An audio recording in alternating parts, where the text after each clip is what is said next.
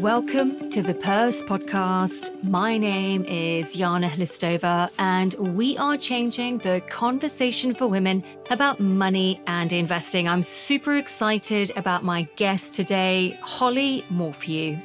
Holly is an AFC. She's an award-winning financial coach based in Denver, Colorado. She is the founder of Financial Impact, a specialized financial coaching practice that helps entrepreneurs and professionals create personal wealth and financial independence.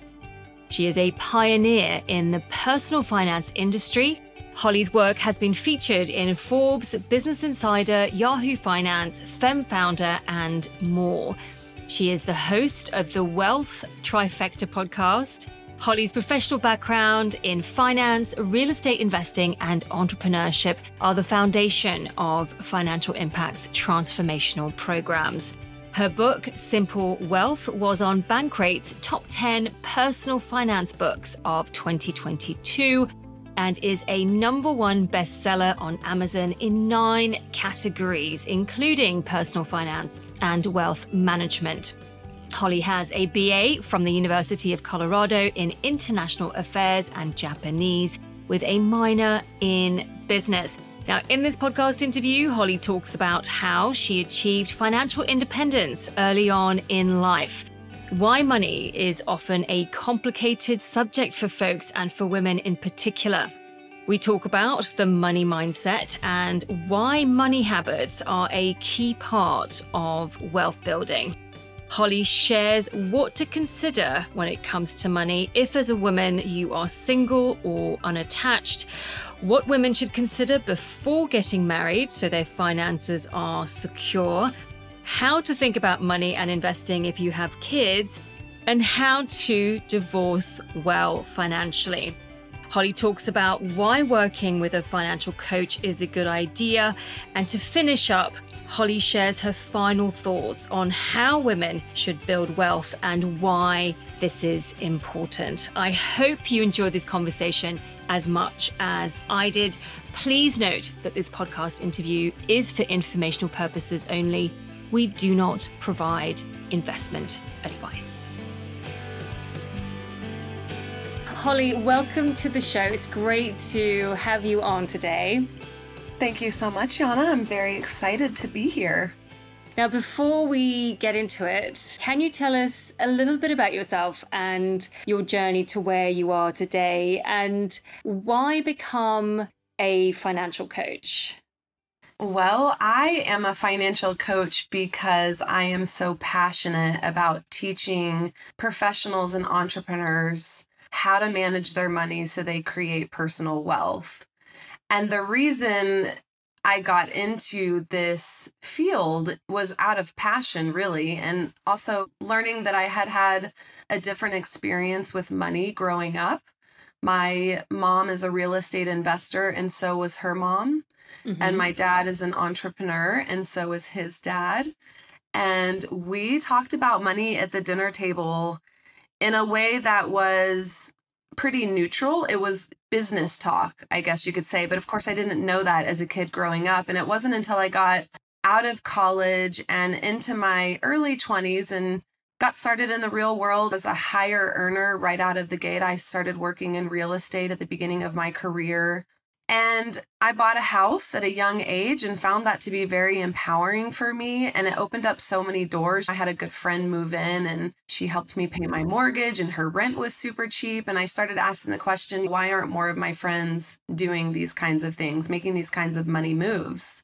And that's when I discovered that my friends were either uncomfortable with the topic of money or hadn't learned anything about money. And just from my own experience in K through 12 curriculum, we didn't get financial education in school. And so at the time I was a member of Rotary International, which is an international service organization. And I went to my club's board and I proposed a service project where I would go to local high schools and teach young adults about money. Brilliant. And it was so much fun. They approved the workshop right away. And I started teaching. I was taking time off work to teach this class.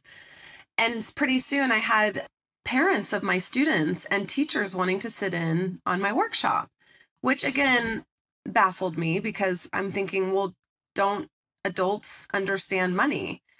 And again, I started asking the question, what's going on? And it turns out that all ages are thirsty for financial education. And that's really how it began. It began as a service project, a passion project. I really loved it. And then in 2012, I started my first company. And then in 2016, Financial Impact, my now company, was born. And that's really how I became a financial coach. But my journey to wealth is a whole other story. And I'm sure that we'll get into that. I really like what you said there about the fact that your family, so both your mother and your father, would talk about money and that the topic of money was neutral. It was a business conversation. So you didn't have to deal with some of the complicated emotional baggage that I think a lot of people can struggle with if they're brought up in a family that has a complicated relationship with money. How empowering and important for you. And that, as you say, of course, led you to buy your first property at a very young age, which basically set you up for financial independence. How old were you? I'm curious when you first bought your house. I was 25. And so essentially got into a situation where you're building wealth with your property, paying off your mortgage, and then you could obviously do other things and think about setting up your own business.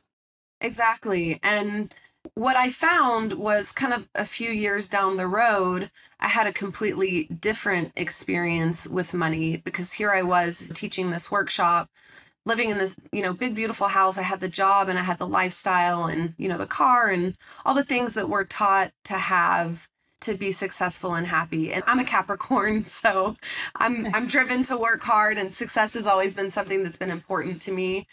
But what I found was that even though I was building wealth, building equity in my home, et cetera, and I had a roommate, I still had financial anxiety. And that anxiety came about because when I was 20 years old, I was diagnosed with a chronic illness. And my medication was $5,000 a month, and my insurance did not cover it. And so I needed the medication really to take care of myself, to heal myself. And I used credit cards to buy it for about 6 months. And this is after I had graduated from college. I was living on the East Coast in Boston, here in the US. And I realized that my lifestyle wasn't sustainable. And so I moved back home and lived with my parents for a year and saved money while I got a job and got better so that I could work again. But that experience and having to climb out of that hole of debt sort of stayed with me, even through, purchasing the home. And it wasn't until we had 3 back-to-back snowstorms in Colorado, where I live, that I started to question, what path am I on financially? And is this really working for me? Because my office was 40 miles from my home. At the time, I drove a Honda Accord. And I just realized if I got on the highway to go to work, that I would be risking my life because the snow had just shut the whole state down.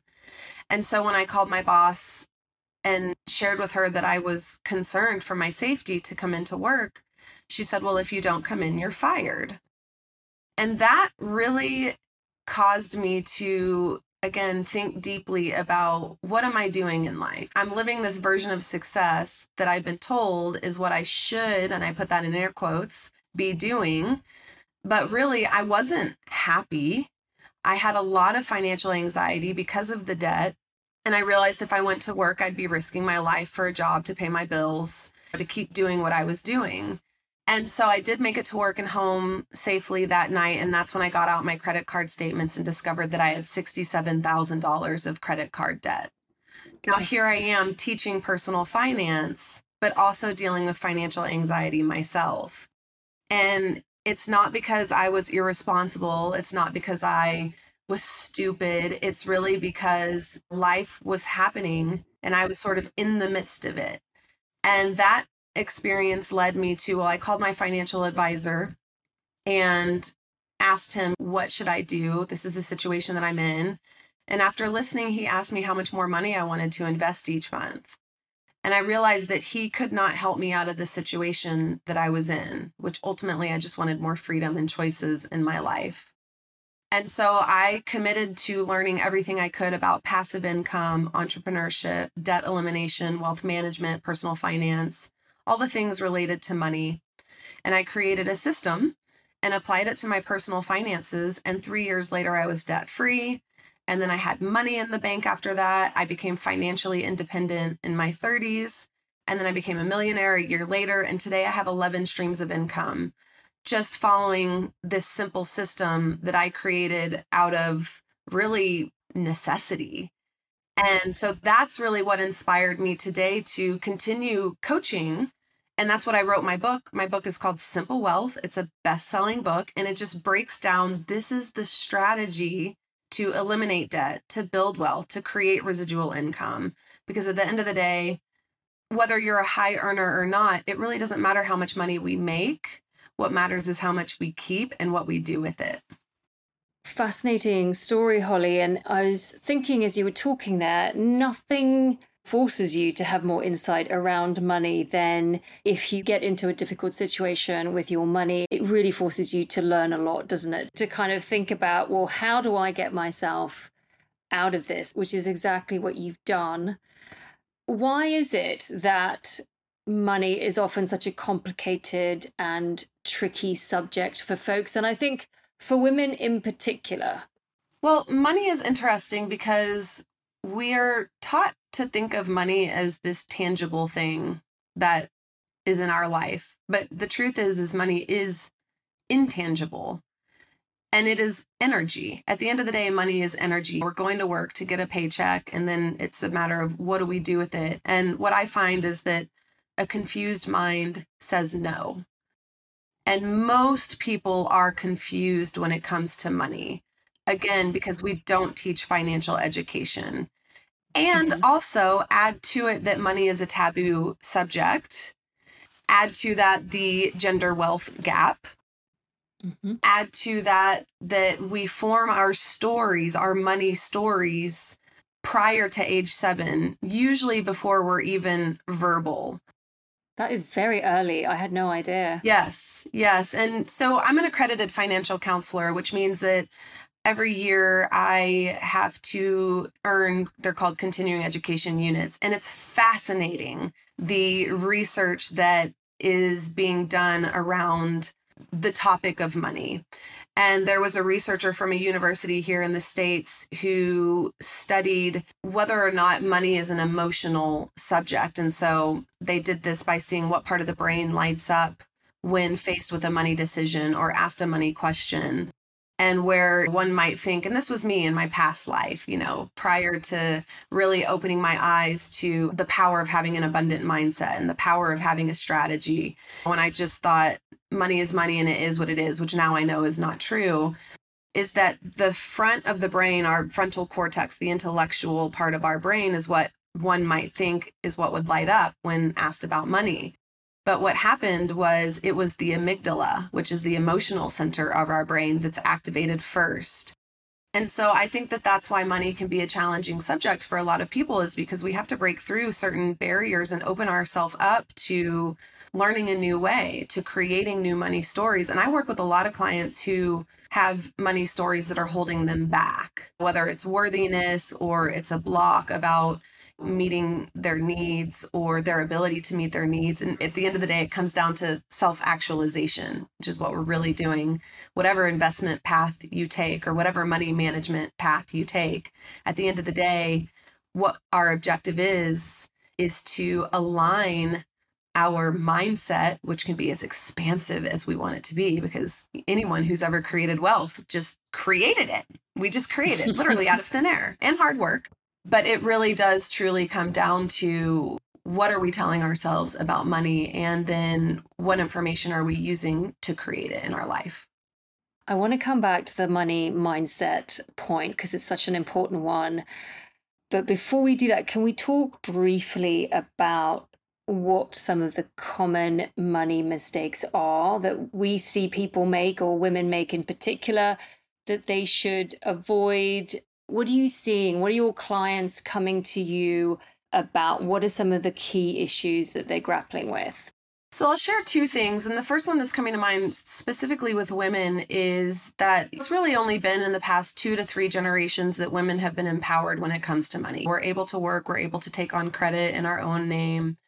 And so it's really been just a few decades that we are able to manage our own money. And so I still find that there are a lot of women out there who sort of default to their partner, their husband, or someone else, their parents, to guide them and make money decisions. Do you find that across the generations, or is it specific generations only, like the Gen Xers or the baby boomers versus millennials? Is there a difference? I find that it's really Gen Xers and baby boomers for sure who are deferring to a partner to take care of them. Yes. Millennials are a little different. I feel like they look at themselves as more of an autonomous unit. And specifically, what's coming to mind is retirement accounts. Here in the US, we can get an individual retirement account in our own name, men and women. And I recommend that both people in a partnership have one, not just one person. I mean, ideally, if we're going to retirement or we're going to financial independence and we're in a partnership, we're going there together, right? And so, you can save your nest egg, sure, in one account, but life happens. People pass away, people get divorced. So it's like, why not prioritize both individuals in that partnership, their financial independence? And so that's really the first thing I would say to any woman that I'm working with who doesn't already have savings accounts in her names or retirement accounts in her name. Go ahead and get those assets in your name so that now you're growing, and whether it's a tax advantaged account or it's a high yield savings account, let's get some money in your name so that you have access to it and you don't have to fight for it. And the second thing is awareness. A lot of people are not willing to look at their money. And that was definitely the case for me because my debt grew, but I had a pretty good job where I made good money. And so I had an idea of what was coming into my accounts and an idea of what was flowing out of my accounts, but I wasn't looking at it every month. And the truth is that money will do whatever we tell it to do.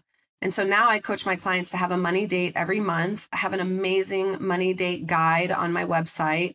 I have a ton of great free resources on my website, which is financialimpact.com, which basically just walks you through, hey, here's how to have a money date with yourself. This is what to look at. And then this is where to put your money. This is the highest and best use of your extra dollars, whether you're in debt or you're trying to build savings or you're wanting to create residual income and invest your money. Fantastic advice. The money mindset then is so fundamental, isn't it, to how you think about money, how you think about yourself with money, wealth building. Can you talk a little bit about that? How did you get yourself out of fairly substantial credit card debt? Because that required, I can imagine, a big mind shift and a money mindset shift. Yeah. Well, number one is if you want to build wealth, then it starts with income. So again, you don't have to have a lot of money, but the more money you can create each month consistently over time, the easier it is, truly. And so I feel like there's a lot of hype around being self-employed today, but there's so much value in having a steady paycheck with benefits because you really can plan out and map where you're going to put your money over the long term. It also requires behavior changes. That was the first thing that I did when I committed to changing my money situation, was actually looking at my money and creating that awareness, because awareness is the seed of transformation. And transformation was what I was after. I really wanted to create a life for myself where I could be my own boss. That really appealed to me. That's not for everyone, but that's something that I wanted. And I knew that the key for me to get there, to free myself up, so to speak, was to get rid of the debt.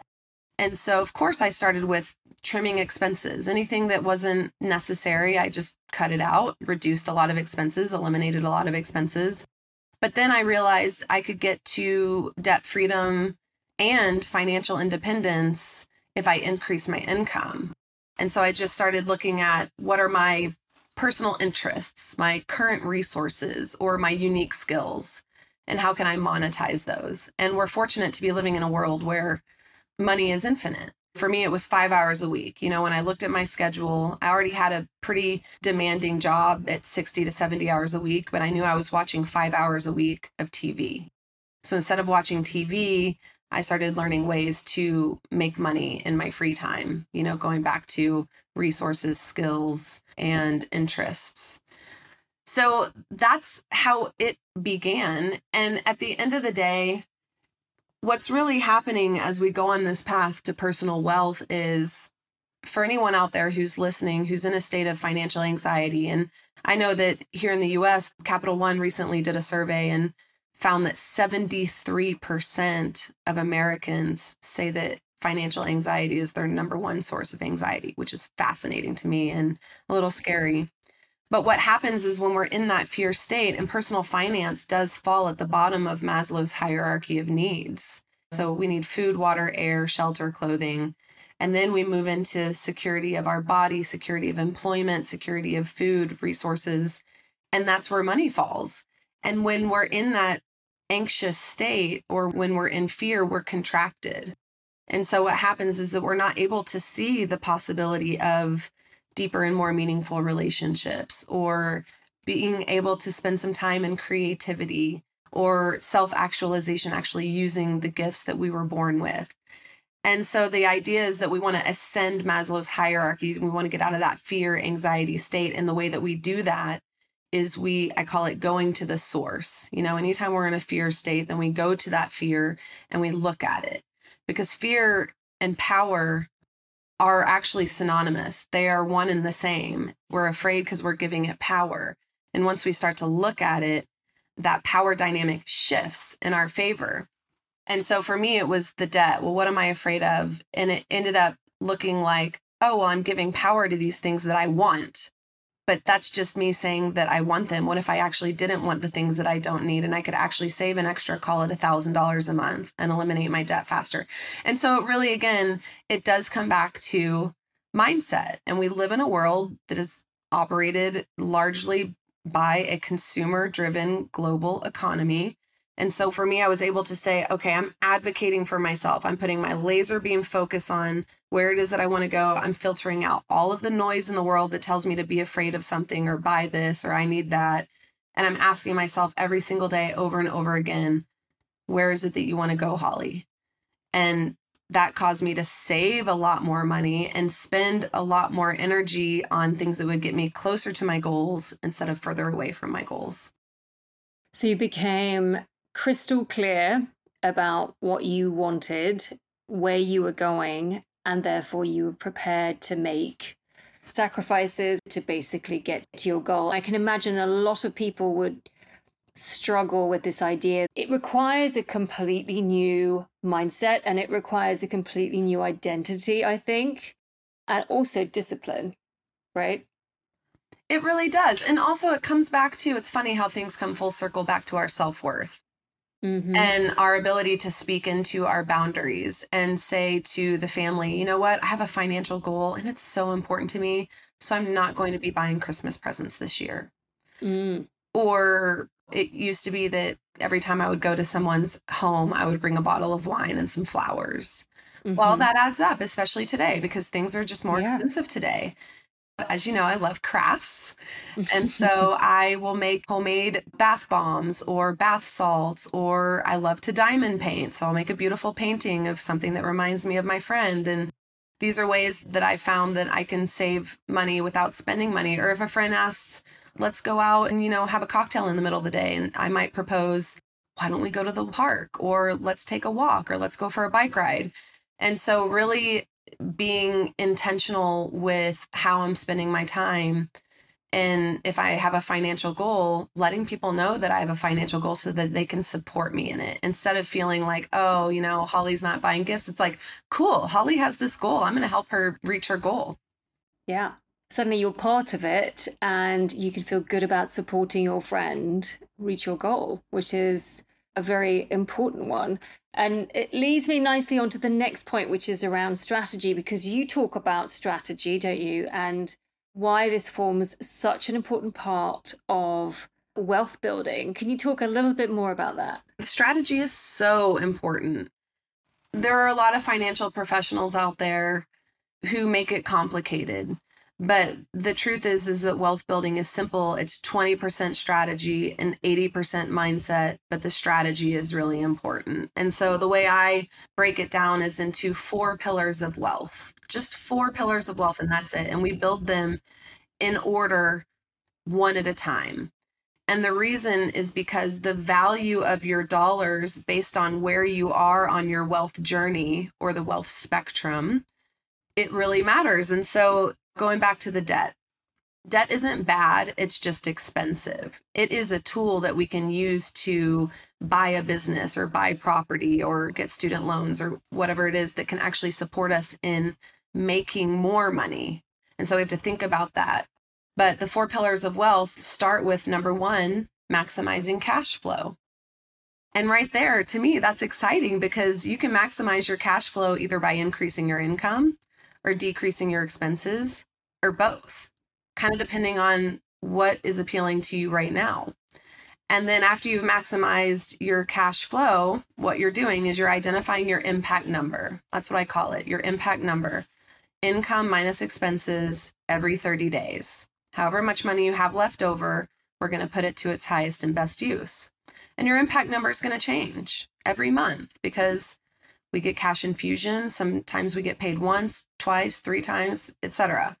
And expenses are different every month. Expenses are periodic, they're unexpected, and there's a way to plan for that. I actually don't teach budgeting because not many people are going to take the time to reconcile their accounts down to the dollar.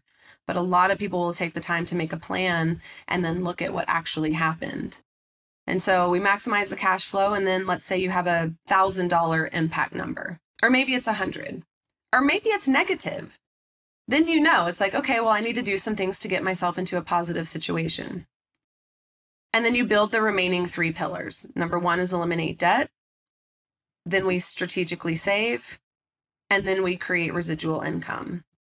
And so number 1, maximize cash flow. Number 2, eliminate debt. Number 3, strategically save. And number 4, create residual income. And the reason that they go in that order is because once you've eliminated the debt, and again, there's a strategy to eliminating debt, and it's not readily available knowledge, unfortunately. I like to use a debt avalanche, which, anyone can Google, but all you're doing is paying off your highest interest rate debt first. You're only paying the minimums on the others so that you can get the most value from your dollars. But once the debt is gone, imagine how much your cash flow is going to go up. So then we strategically save. And when I say strategically save, I mean, we don't want to oversave because the potential returns we can get in the market outweigh the guaranteed yields that we can get on savings accounts. So again, that's why we save before we create residual income, because those yields are guaranteed. And that's a beautiful thing. That's safety. Now we're ascending Maslow's hierarchy of needs. Now we can breathe. Now we're debt free. We've got some money in the bank. If anything happens, we can pay for that. And then we move into creating residual income, which within that pillar, it gets even more exciting because now we're talking about maximizing retirement accounts and tax advantaged accounts. We're talking about investing, whether you're investing in paper assets or you're investing in a business or you're investing in yourself so that you can make more money. So again, there's so many ways to create additional income, but we really want to focus on that once we are debt free and we've got some money in the bank. Fantastic. And I think it's very inspiring for anyone who feels like they're struggling with their finances at the minute. And I'm sure there are quite a few people out there at the moment, given how high inflation is, right? We've got the cost of living crisis here in the UK. I think globally, people obviously are not feeling like they have a lot of extra money. It's actually very soothing and extremely empowering to think that there is a formula, there is a process to this. And if you follow it, you will get to your goal, your financial goal.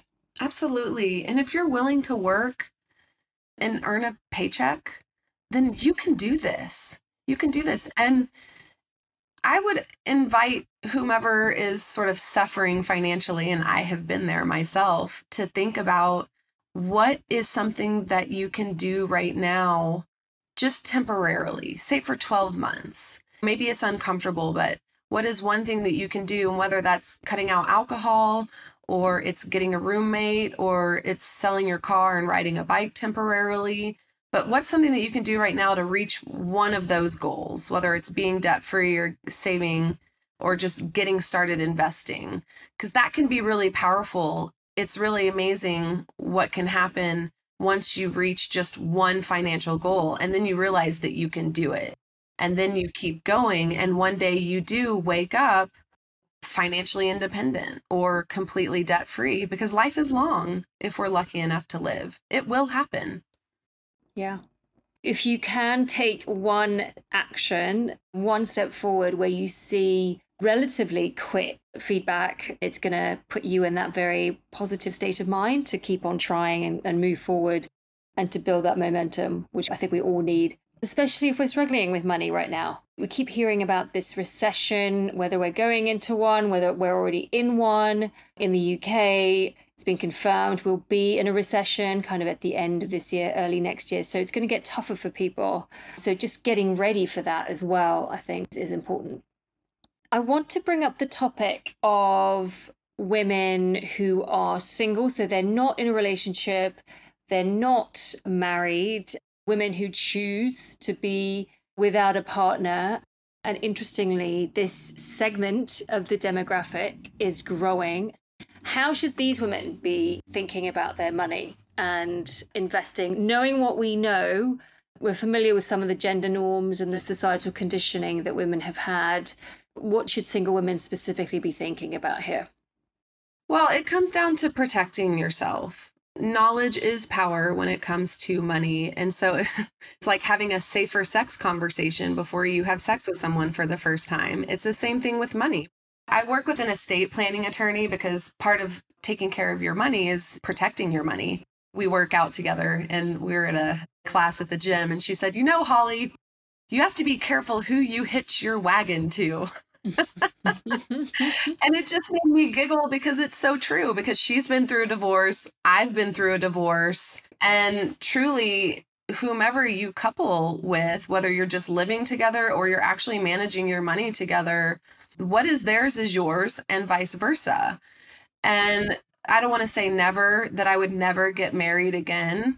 I'm also financially independent. And I guess if someone were to bring something to the table financially, and at the end of the day, we're making a business arrangement. That is what marriage is. That is what modern day marriage is. It is a business arrangement. So if you're the CFO of your personal finances, then you want to look at their credit report. You want to know what kind of assets they're bringing to the table. You want to know what kind of assets you're bringing to the table. Like, where are you exposed? Because there's a lot of power in a couple, in a partnership. Truly, you can get to financial independence faster if that's what you choose to do in a couple, because now if both people in the couple are working, or it could be a situation where maybe you're good with one person's income. That's also a beautiful thing. This money game is not about making so much money for what? It's about life is for living. We're here on this earth for just a short period of time. Let's make it count. And so if you're willing to be transparent about your money situation and they're willing to be transparent about their money situation ahead of time before you tie the knot, that's so crucial. And then you can both together talk about, well, this is what I'm good at. This is what I'm not good at. And then managing the money together can be a powerful partnership. So again, anyone, whether you're male or female, we all need to be thinking about creating assets. And an asset is just something that you own, whether it's a savings account or something that you own that's going up in value over time. It could be property, it could be a business, it could be your stocks, bonds, mutual funds, etc. But then there's the question of, well, how do we manage money together? And I'm of the belief, and this is another thing that I discovered so early on. I'm like, why aren't people talking about this? Here in the US, anytime you buy something and get a loan, the bank or lender wants both people's names on that debt. But the truth is if you can keep your debt separate, you both have so much more buying power, so much more ability to leverage. And assets are truly what create wealth. And so thinking about it from that position, keeping things separate, especially your debt, can be a really powerful strategic tool in getting to financial independence. That is wonderful advice. And when you're talking to your partner, this is before you've got married, you bring up the topic of money, finances, investing, if they're not comfortable with that conversation or they shut you down, that is so telling. And that is a major red flag, and you run for the hills. Speak, sister. 100%. Yes, because again, marriage is a business relationship, right? I think it was Kim Kardashian who said that. My sister shared that with me this weekend when we were walking. But here in the US, financial stress is the number one reason that couples split up. And so if you can't talk about money on the front end of the relationship when you're in that dating courting phase, and I don't mean to sound negative, but it's only going to get worse because generally we're on our best behavior at the beginning of a relationship, right? Yeah, if it's tricky at the beginning, it will only get more difficult as time goes on. And it's so important not to turn a blind eye to this stuff. Really, it's so important to become very laser focused on the money piece. Very easy to get carried away with everything else. But at the end of the day, it does come down to how we manage our money. And if that differs from your partner dramatically and not in a good way, then that will impact your life negatively. So we need to get that right. And I think shockingly, a lot of women stories that I've certainly heard, they don't think about the money piece until a life event, until they are separated or getting separated or going through divorce, or perhaps they're widowed. And then they discover all sorts of things, which might be quite shocking in many instances. So you want to avoid that and be on the front foot. What about women who have children? Because that adds more complexity. And again, I hear stories of women who have a 10-year career, they get married, they have kids, they might stop working for a little bit, they then go back, might start working part-time, or they go back to work after, say, 5 years, they earn less money, and oftentimes they will just spend all of their income on covering the kids' expenses. Very little, if any, of that money goes towards themselves, investing, that sort of thing. So they're not thinking about their money and wealth building during that time. What are your thoughts? Have you had those conversations with clients? How do women specifically who have children, young children, need to think about that? You know, parenting is a team effort. And we know now that women have taken a majority role, let's say, in parenting and raising kids while men went to work. And that is the reality of how things have been. And of course, it's changing. But if you're devoting your full income or you're stepping out of the workplace to raise children, you still need to be thinking about your financial future. And so what that could look like is, again, a contribution every single month into your personal retirement account so that you are participating in the ability to earn compound interest, because, you know, compound interest really only kicks in at, let's say, year 20, right? And so the earlier you start saving for your future, the better. And so if you're a woman and you're giving up your career, you're stepping out of the workforce for a period of time, then his income or your partner's income needs to supplement that, let's call it an opportunity cost. And so if that means reducing or refining your lifestyle so that you can still put some money away for your future, then do that, right? Because we can have everything that we want, but maybe not all at the same time. And so there is always an opportunity cost when it comes to money. And so maybe thinking about maybe it's one less summer camp in a 5-year span, and instead putting that $2,000 to $3,000 or $5,000, summer camps can be expensive, into a retirement account could be powerful.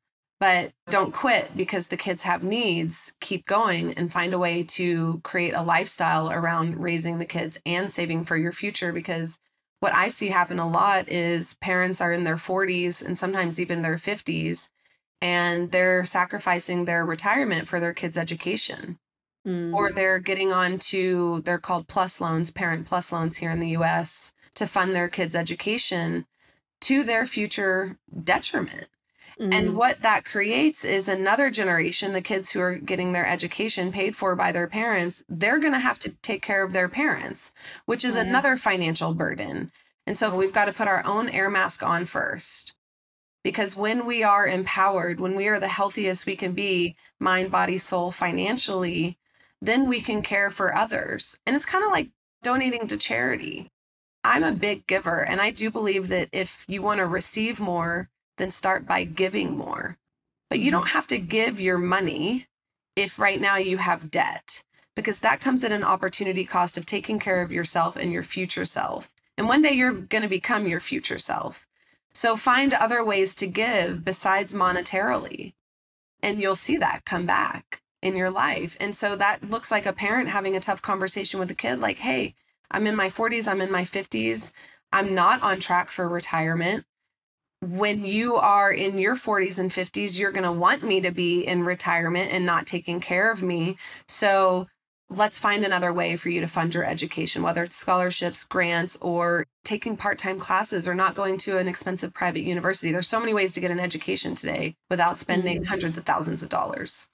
Absolutely. It's so difficult, though, to have that conversation if money has just not been a topic of conversation, because you need to have that clarity. You need to be neutral, just as you described earlier on, Holly. In your family, you were neutral, you were very business minded or orientated in terms of how you talked about money. And you need to be very clear headed and to be able to say, look, I'd love to support you.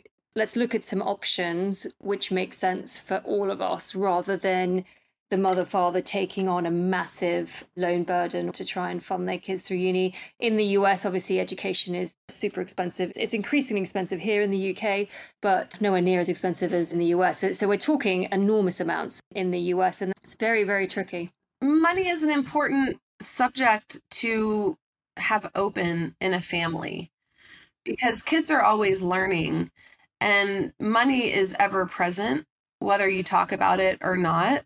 Again, it comes back to safety and security for young kids to know that mom and dad are on a budget. Mom and dad's mortgage is XYZ. There's interesting research around if kids get financial education at a young age, whether or not that impacts their behavior later in life, because kids simply don't have any skin in the game when it comes to money.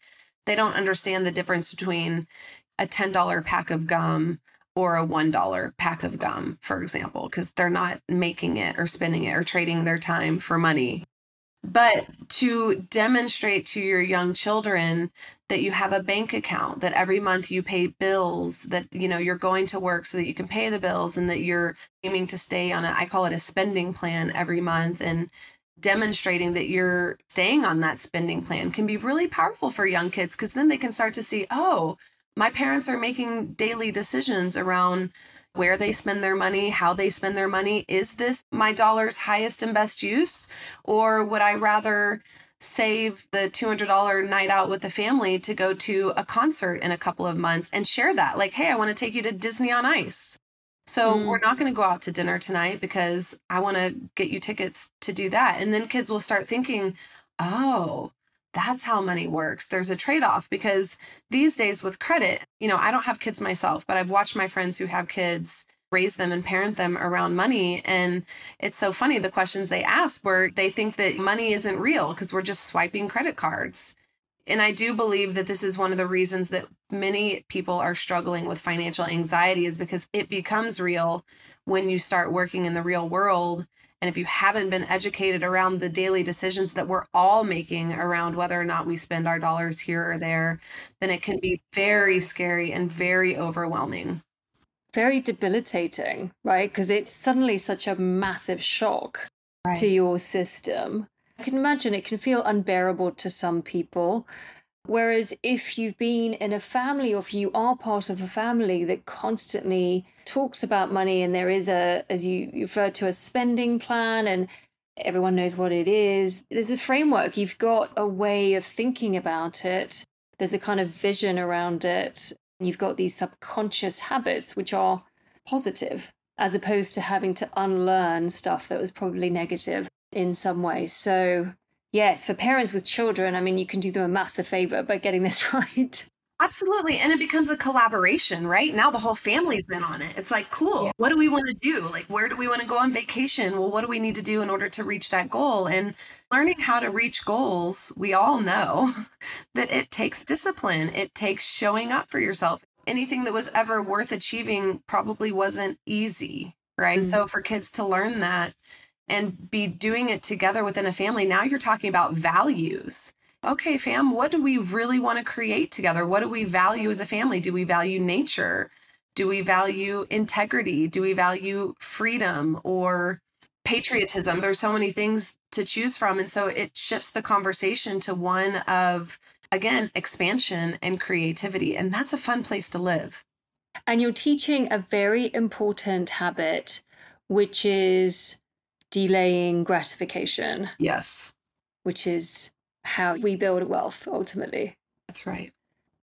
We've touched upon divorce, and I just want to close the circle. If there are any women listeners who are thinking about divorce, would like to divorce, how do you divorce well, Holly? Is there such a thing? There is absolutely such a thing. And again, it comes down to, at least for me, it was identity. And so in 2012, I did an exercise for the first time where I did get very clear on what my core values are.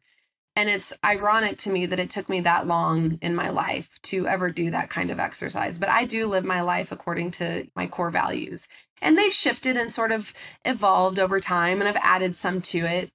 But when my ex-husband and I split up after 10 years of marriage and we owned a business together, we owned property together, as you do in this lifetime, we created a lot of intermingling of cash, assets, our life, our family, our friends.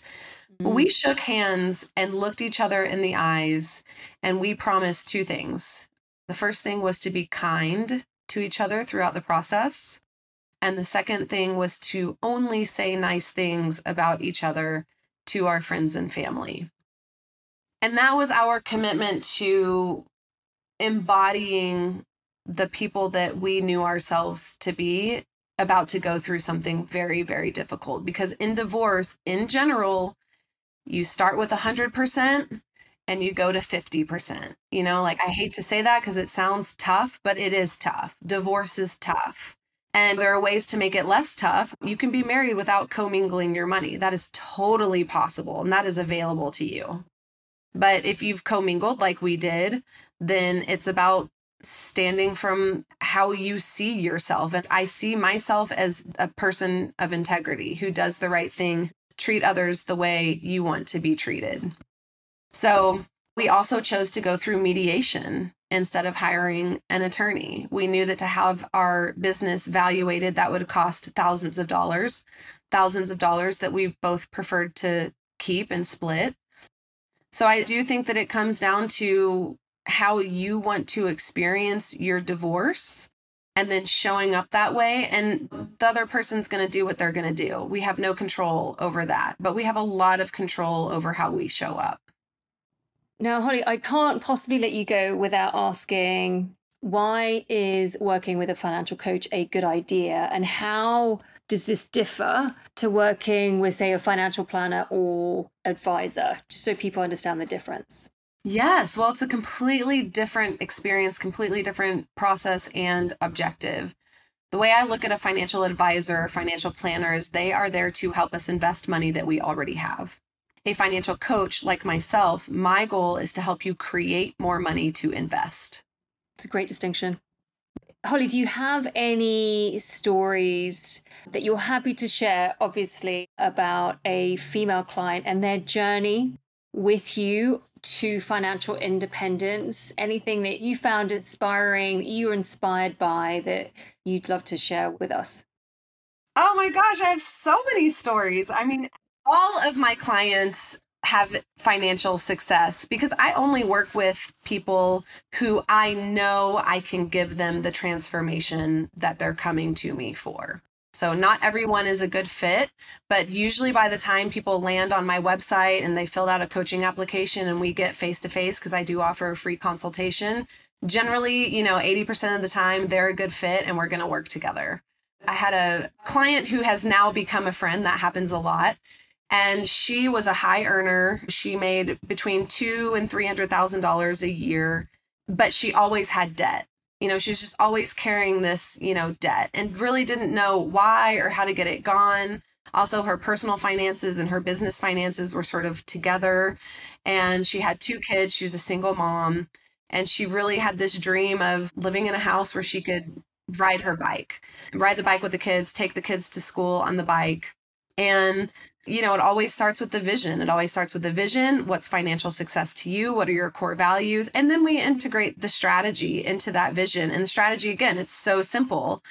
And so in my program, we're meeting every other week for 4 months. And so my clients are going on this journey, and I'm holding their hand through the journey, and they get unlimited access to me. And so that means we're communicating whenever they need and about whatever is top of mind. There's plenty of room for organic conversation when it comes to money because so many things come up.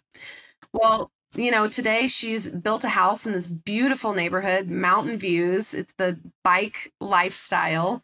The debt is gone. The debt was gone before our program even ended or even shortly thereafter. And now she's buying rental property. Actually, she emailed me last year to tell me that she was now buying property, which is really exciting. I'm curious, why was she always hanging on to the debt? I think that there was an assumption that debt is just part of it, just part of the game, just the way it goes. And also, as an entrepreneur, there's always something new to invest in, whether it's a skill or a program or, whatever it is, because we wear so many hats. And I think once she realized that, number one, there's a strategy to eliminating debt fast and by paying the least amount of interest, and that she would never have to go back to that again, and started to see the cash flow of her business go up as a result of it, it was just like, oh, well, I've dealt with this and this is never going to come up again. Well, that's a wonderful story. I'm sure you have loads of others, Holly. And, what I like about this stuff is for a long time, right, people might be struggling with a specific money issue. And then they get to a point where they say, look, I've had enough. Like, I need to deal with this now. They get the help or they get the support. And in a relatively short space of time, they sort it out. And then they're just on that sort of upward trajectory. And all they need is a process, right? A system and support and belief that they can make that change. And it really will make a huge impact. Yes. And I want to mention another client that I worked with just last year who was not a high earner. She came to me because she was working in marketing, and I think she was making maybe in the 60s. She had roommates. I think she had 3 or 4 roommates and just couldn't afford to live by herself, and also was struggling with debt and just lifestyle. She's a millennial. She'd been working in the workforce for a few years, and she's like, when is it going to get easier? And so during our program, because I look at all of the different things, the pay stubs, the checking account, the savings account, the credit cards, math and science were always what I was good at. And so I can create a wealth strategy for someone, and I just immediately can see their path to financial independence. But a big part of it for her was I went and did some research on her title and her responsibilities and what people get paid in her industry across the board, and discovered that she was being underpaid. And so I coached her into, let's schedule a meeting with your boss. Here's what to say during this meeting. These are my accomplishments. This is what I've done here at work. This is the research that I found, and this is my ask. This is my request. Well, she ended up getting a $27,000 raise. Fantastic. From that one. And she was like, Holly, I had no idea that this was even available to me.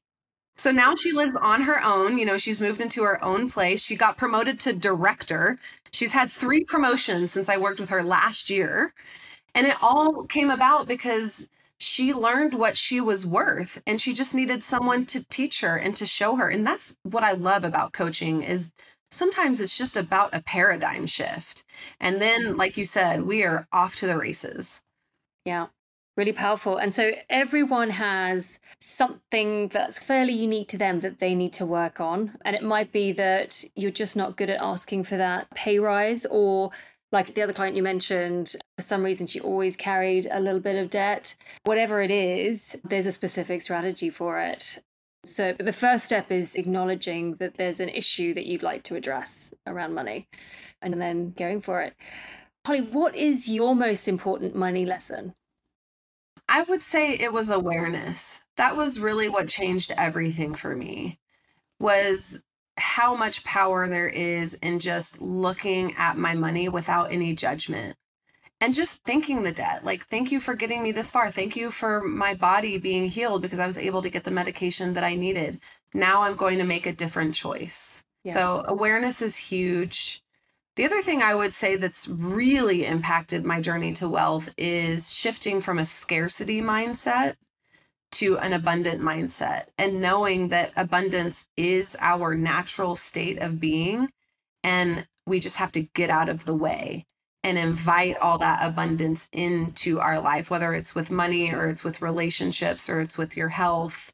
I always say that, wealth is for everyone, and it truly is. We just need a little coaching, a little system, a little strategy to be able to access, but it is literally just waiting for us to claim.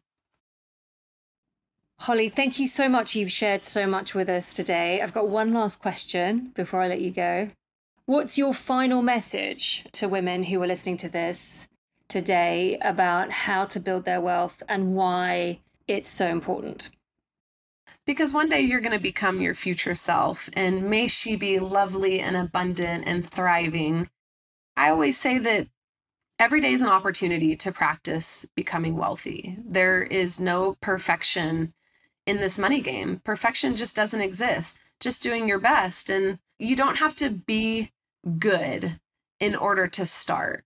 You just have to be willing to start somewhere. Wherever your wealth journey begins is perfect. And every day you're either building wealth or you're not.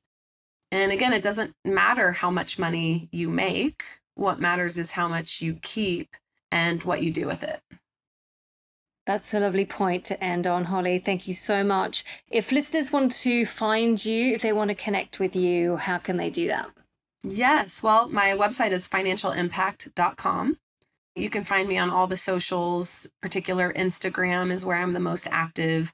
At Holly Morphew is my handle. Wonderful. Thank you, Holly. You're welcome. It's been a pleasure. Thank you, Yana. Thank you for joining me today. If you would like to connect with me, you can find me online at Join the Purse, or you can subscribe to our newsletter, jointhepurse.substack.com. Until next time, goodbye.